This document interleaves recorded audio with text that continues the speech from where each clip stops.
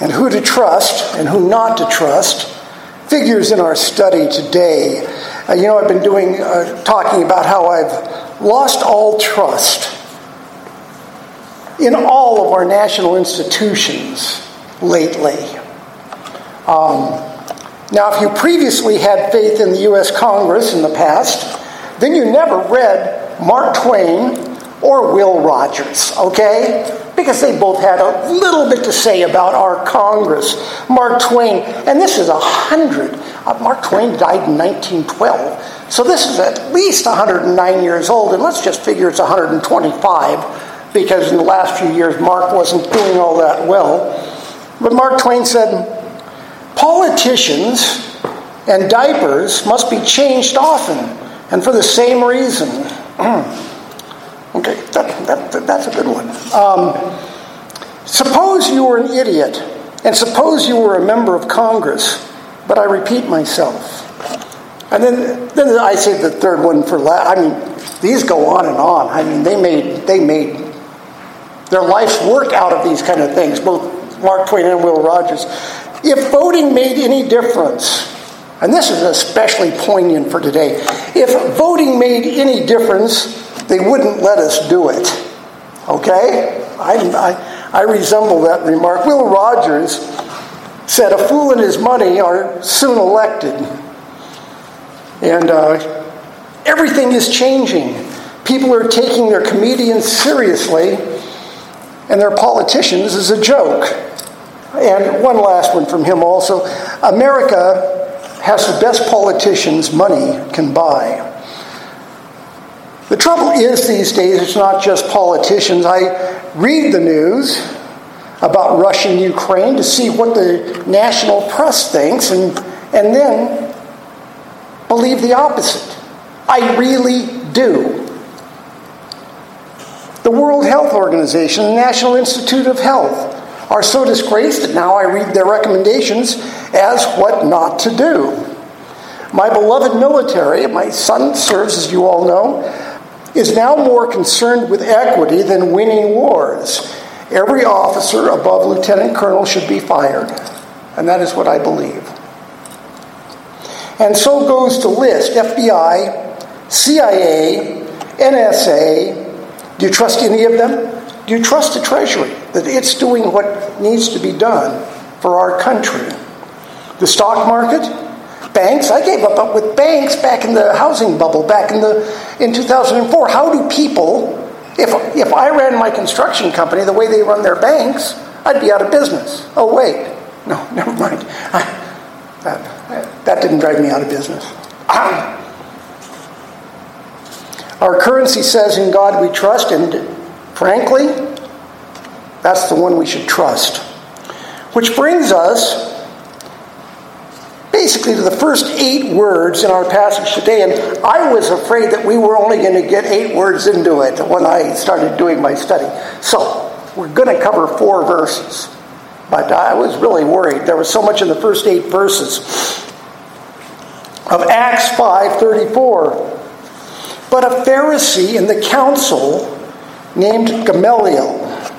Now, last week, to recap, we saw that after the angel of the Lord let the apostles out of jail, they were found teaching in the temple where they had been since daybreak, and then they were brought back to the council by the temple guard to appear before the Sanhedrin and the council of the Jews. Charges were brought. Peter gave a defense of their actions.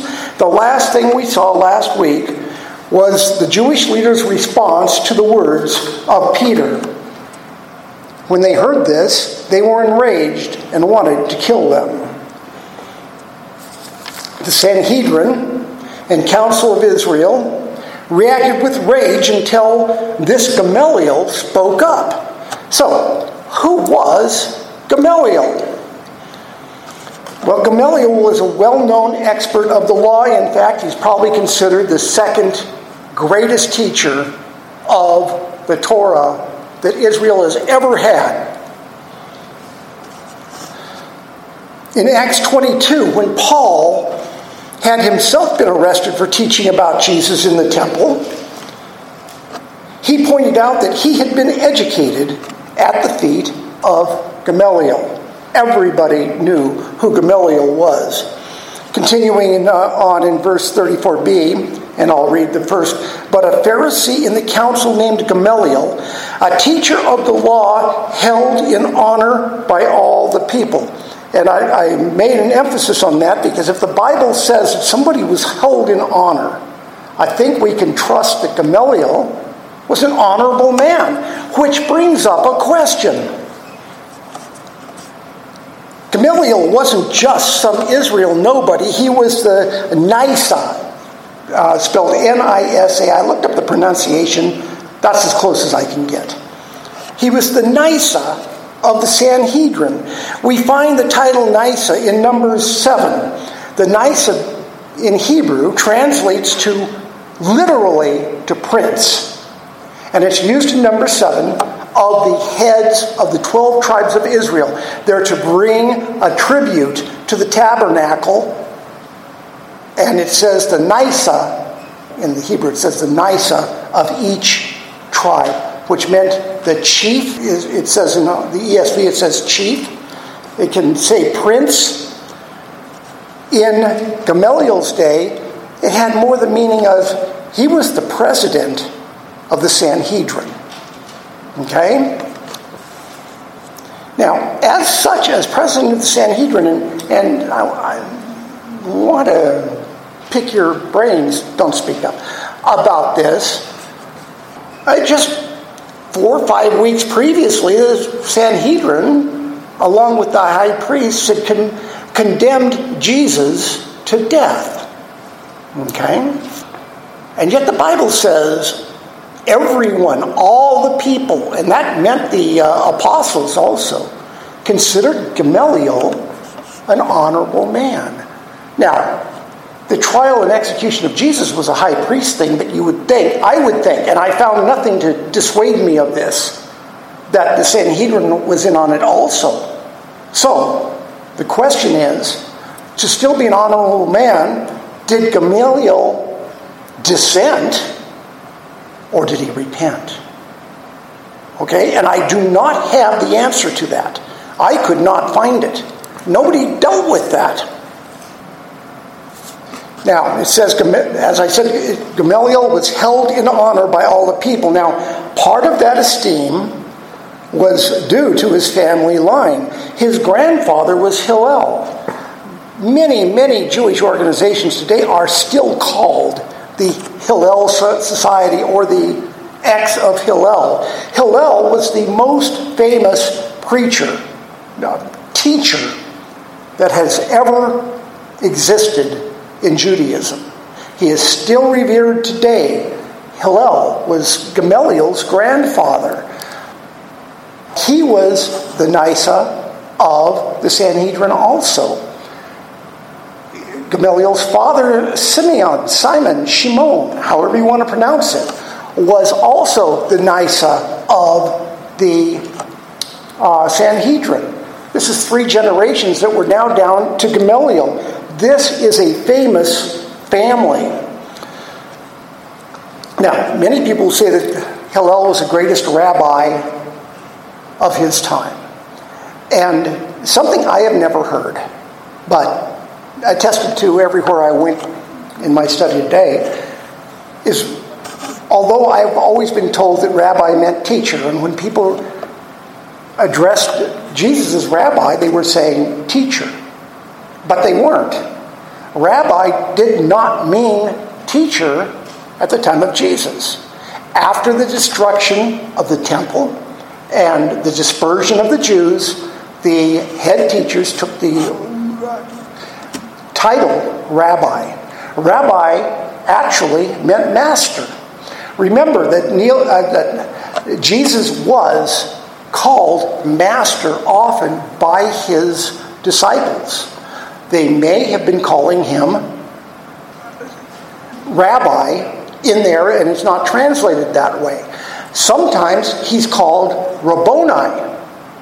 Rabboni was greater than master. It means great master.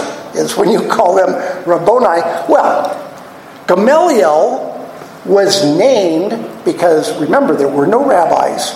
There were no titles attached to anybody's name back then until Gamaliel.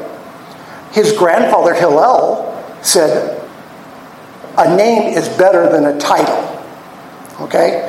Hillel was he had a lot of aphorisms. He was a very wise, clever man. Anyway, he said, a name is better than a title. The name Hillel still is a better name than rabbi.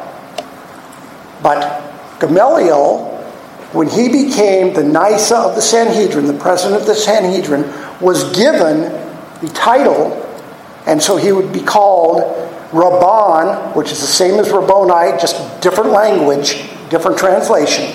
Rabban Gamaliel, great master Gamaliel, that was his title. His son after him, who was Simon. So, an aside, you did not name somebody after anybody living.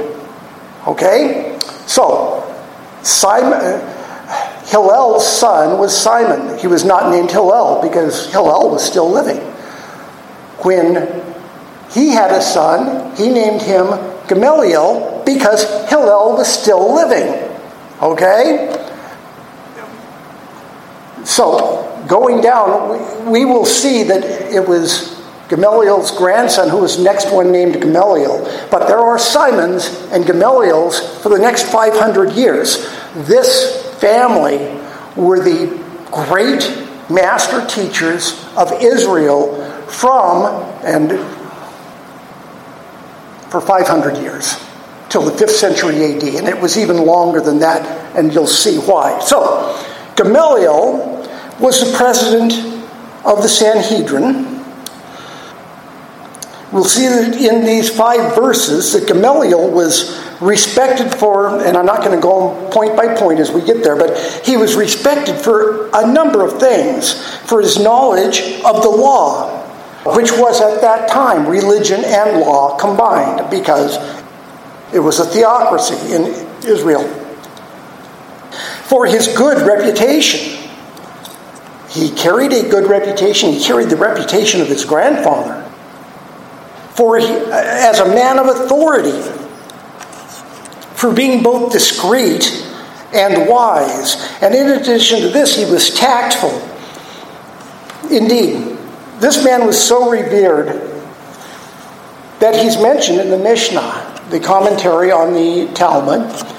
And it says, since Rabban Gamaliel the elder died, there has been no more reverence for the law, and purity and piety died out.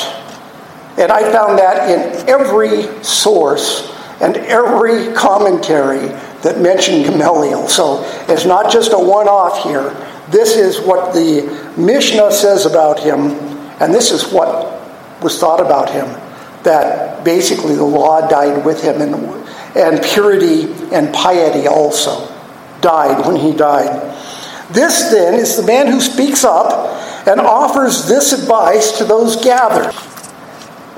Verse 34. So, we're going on. But a Pharisee in the council, named Gamaliel, a teacher of the law held in honor by all the people, stood up and gave orders to put the men outside for a little while.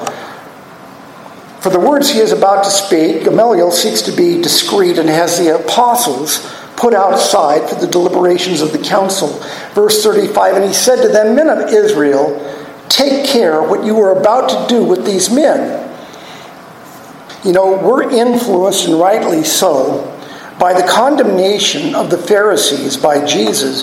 You brood of vipers, who warned you to flee from the coming wrath? He had words about the Pharisees, and then we unfavorably compare them to the Sadducees when it's the wrong way around.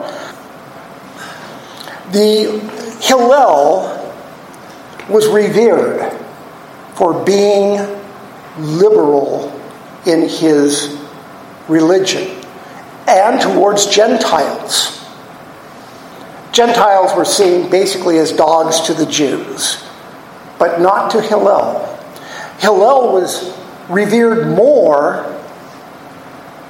He was the greatest teacher of law in Israeli history, but he was revered more for his gentleness, his compassion, and his ethics than he was for his teaching.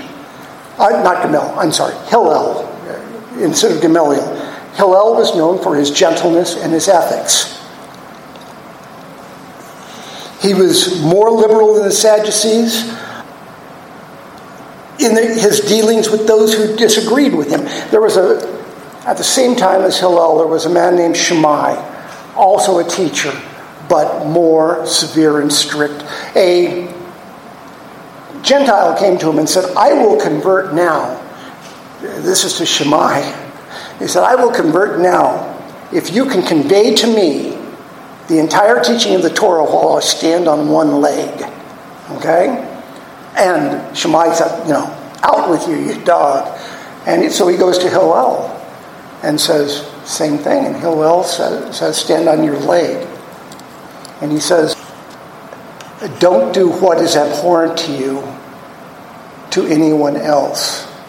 This is the entirety of the Torah. Go and learn. Now, does that remind you of something that maybe Jesus said? Love your neighbor as yourself. This is the law and the prophets, echoing Gamaliel. He'd probably heard it, and more on that later. Not that God had to hear anything from Hillel to internalize something. Anyway, Gamaliel is from the same liberal mold as his grandfather Hillel. Don't be hasty, he says. Take care with what you are about to do. Gamaliel now argues from a history they all would know. Verse 36. For before these days, Theudas rose up, claiming to be somebody, and a number of men, about 400, joined him. He was killed, and all who followed him were dispersed and came to nothing. Theudas was a very popular name, and there's a debate on the timeline on this. People have finally decided there was probably more than one Theudas who raised up. Theudas means thanksgiving. I don't think this Theudas was giving much thanksgiving. But Theudas was like a lot of revolutionaries back in the time of Jesus. They were trying to throw off the Romans. People rose up. Theudas is one of those. He told these 400 to bring their possessions with him, and he would part the Jordan River, and they would cross on dry land and leave the Romans behind. Well, the Romans sent cavalry after them. The Jordan did not part, much to the consternation of the 400 with Theudas joined on the side, and they were slaughtered and taken prisoner, and Theudas joined the long line of false messiahs, and had happened to him what happened to all false prophets. He died there on the banks of the river. Verse 37, Gamaliel continues, after him Judas the Galilean rose up in the days of the census and drew away some of the people after him. He too perished, and all who followed him were scattered. This Judas mentioned here was the man who started the Jewish sect called the Zealots. And we have zealots among Jesus' disciples. But this fellow started the Zealots, and it was his son who started the rebellion in 66 AD that ended with the destruction of Jerusalem and the temple. Gamaliel follows this short history with some wise advice, verse 38 through 39a. So in the present case, I tell you, keep away from these men and let them alone. For if this plan or this undertaking is of man, it will fail. But it is of God, you will not be able to overthrow them. Now, this is the story of the New Testament. There is no way that this non-violent movement, Christianity, that believes in loving your neighbor as yourself, loving the world, had any chance of changing the Roman Empire, let alone the world. There's no way that these 12 men, who all died within 20 years of their ministry starting, okay, they go off into the world and they're all crucified except for John, the apostle, who dies of old age. All the rest die within 20 years. Horrifically. One worse than the next. There's no way they could have impact on anything, and yet they did. Gamaliel was right. If the undertaking was of man, it would fail, but if it was God, as it says elsewhere, the gates of hell could not prevail. And verse 39 concludes our passage for the day. Gamaliel gives one last piece of advice. He says, you might even be found opposing God. And the final line says, so they took his advice. A question, and this is a question, and I'm not going to answer it because I haven't found the answer. Did Gamaliel already know the Jewish leaders were guilty of opposing God? Had he come to that conclusion about Jesus? Was he opposed to the trial and killing of Jesus? And like I said earlier, or did he repent of it? Scripture doesn't say. But Scripture does say that he warned the council that if they killed the apostles, they might be found to be opposing God. Now, Scripture only mentions Gamaliel in the two places I've already mentioned. Okay? It does not mention Hillel at all. What I've given you from Hillel is from Jewish history, also from secular sources, because Josephus and everybody knew who Hillel was. He gets a lot of mention in the ancient press. Okay? But the Bible doesn't mention Hillel. It does not mention anything about his son. And only in two places does it talk about Gamaliel. I've already mentioned about how famous Gamaliel's grandfather Hillel was. Hillel lived to be a very old man. Now, this is just some of the conjecture I'm throwing out here. I want you to know that we have ended the teaching of Scripture. But there's some other things. Hillel was born in 110 BC. Okay? Now, think about that. The 2nd century before Christ was born is when Hillel was born. And it's very well documented. He was born in Babylonia. He knew the Babylonian Talmud really well because he was Babylonian. Came to Jerusalem to study the law. Lived until 10 AD.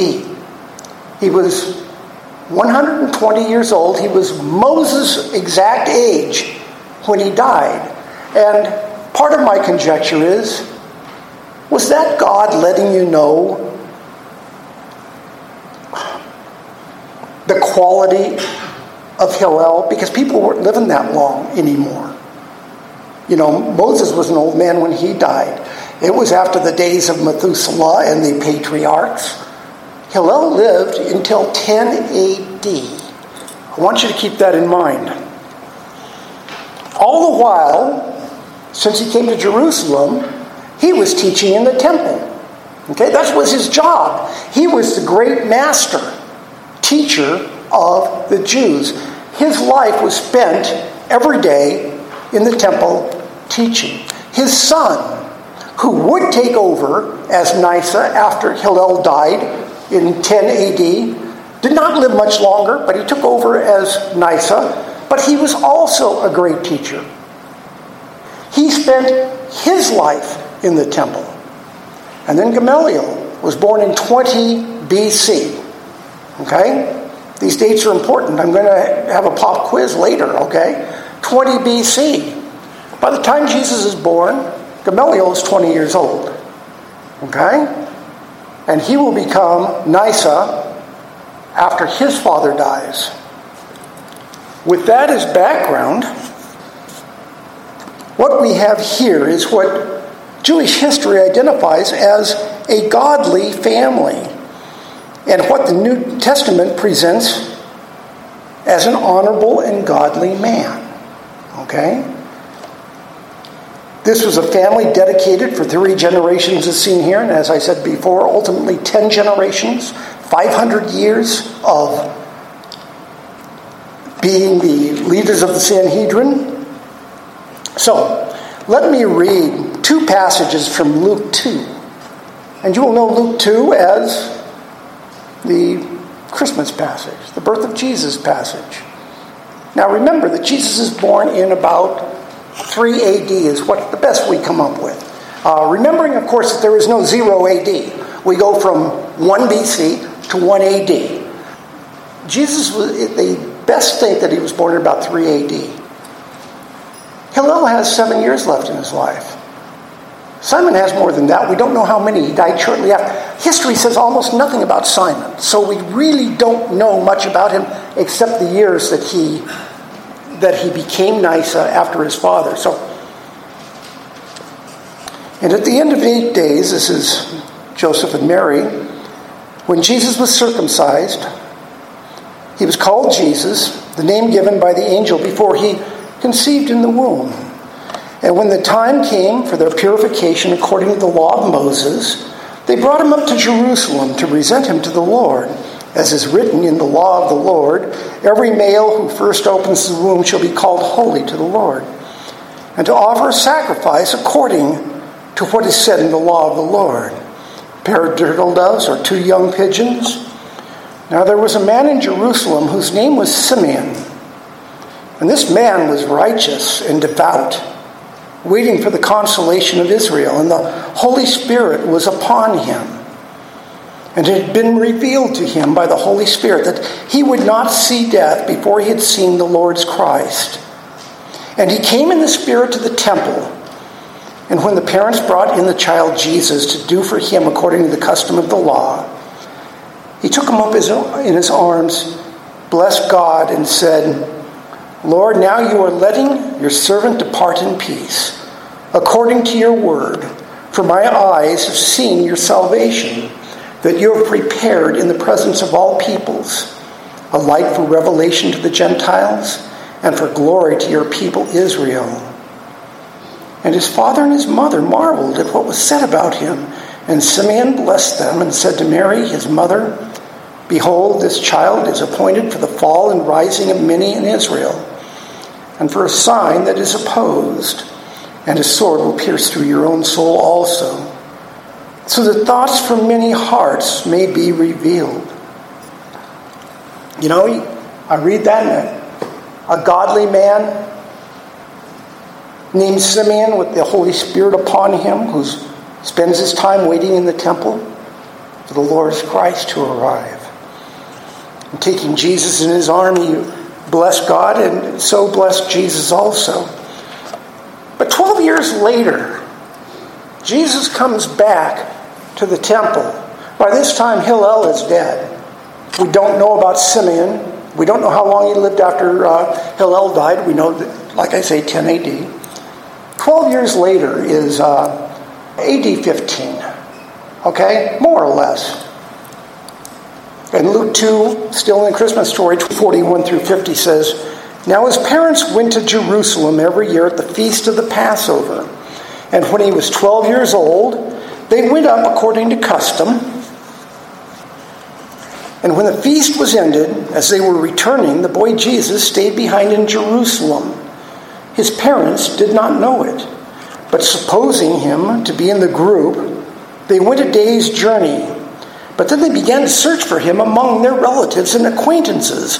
And when they did not find him, they returned to Jerusalem, searching for him.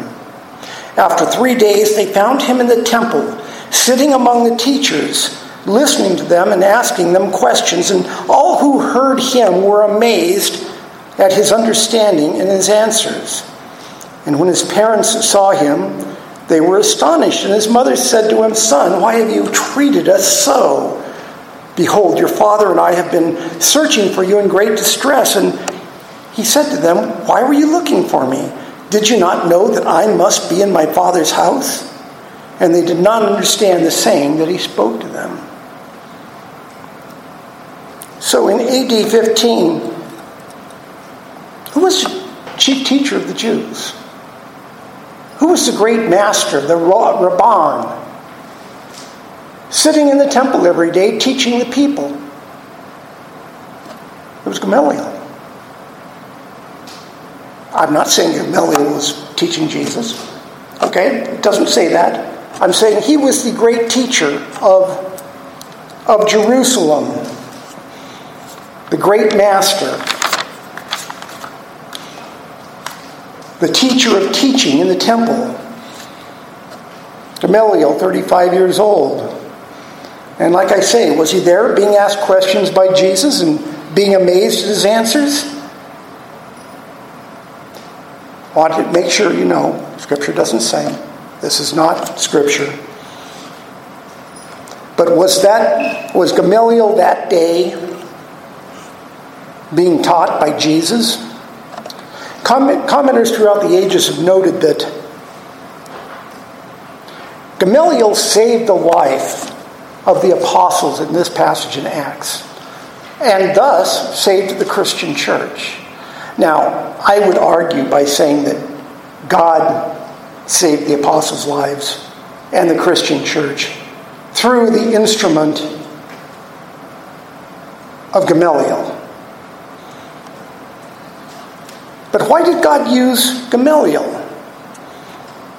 Well, as we've seen, he was highly placed in the Sanhedrin. Scripture itself says Gamaliel was held in honor by all the people. In John 12, starting in verse 36, as we've seen before, Jesus said, "The light is among you for a little while longer. Walk while you have the light, lest darkness overtake you. The one who walks in the darkness does not know where he is going. While you have the light, believe in the light, that you may become sons of light." When Jesus said those things, he departed and hid himself from them. Though he had done so many signs before them, they still did not believe in him, so that the word spoken by the prophet Isaiah might be fulfilled. "Lord, who has believed what he heard from us, and to whom has the arm of the Lord been revealed?" Therefore they could not believe, for again Isaiah said, "He has blinded their eyes and hardened their hearts, lest they see with their eyes and understand with their heart and turn, and I would heal them." Isaiah said these things because he saw his glory and spoke of him. Nevertheless, many even of the authorities believed in him, but for fear of the Pharisees they did not confess it, so that they would not be put out of the synagogue. Was Gamaliel one of those who did not speak up? Who did not come forward? Scripture, again, is silent on this, but Christian tradition and the writings of the early church fathers is not. Clement of Rome, who unfortunately is also called Pope Clement. Oh well, before that he was Clement of Rome. He was a disciple of Peter. He traveled with Peter. He knew Peter well. In early manuscripts dating from the late 1st century, Clement reports that Gamaliel, his son Simeon, who would become the Nyssa of Israel when his father died, and Nicodemus were all baptized by the apostles Peter and John. Other church histories say the same. Gamaliel is a canonized saint in Orthodox churches, both Roman and Eastern, dating from the 300s. I'm not saying that saints are any big deal. We're all saints. But he was recognized from the 100s to the 300s as a Christian saint. In the list of transmission of the Torah, because the Torah was oral and the Talmud was oral until the Mishnah was written by Gamaliel's ancestor, Gamaliel's grandchildren wrote the Mishnah and wrote down the Torah. But in the line of handing that down, Gamaliel is left out. Hillel's there, but Gamaliel's not. One of the very most important people to ever work on the Torah. Why is Gamaliel's name not in the list of transmission? Is it because the Jews didn't want to identify a Christian as one of their greatest scholars? I don't know. I'm throwing that out. It's only speculation, but as I've shown before, the Jewish population of the Roman Empire declined from 5 million at the time of Jesus to 250,000 by the 300s. My son's job is research, okay? And he called me up. Dad, I looked up your figures. Yeah? You're right. Which is amazing for me, you know. My son said I was right. What a shock. Anyway, it went from 5 million to 250,000 by the 300s. I wonder if part of that is due to at least some of the rabbans of the Sanhedrin being Christians. I know that sounds impossible. And for man, it would be impossible. But with God, all things are possible. Amen. Lord, as we ponder these thoughts, study your word, and think about history, I wonder if it is possible that you use the most illustrious Jewish family in history to identify a baby as Christ, to be a teacher and be taught by a young Jesus. We don't know if that's true. It would be beautiful symmetry in your wonderful word. Lord, as we teach and are taught by you, help us to understand all things in your word. And we ask this in Jesus' name. Amen.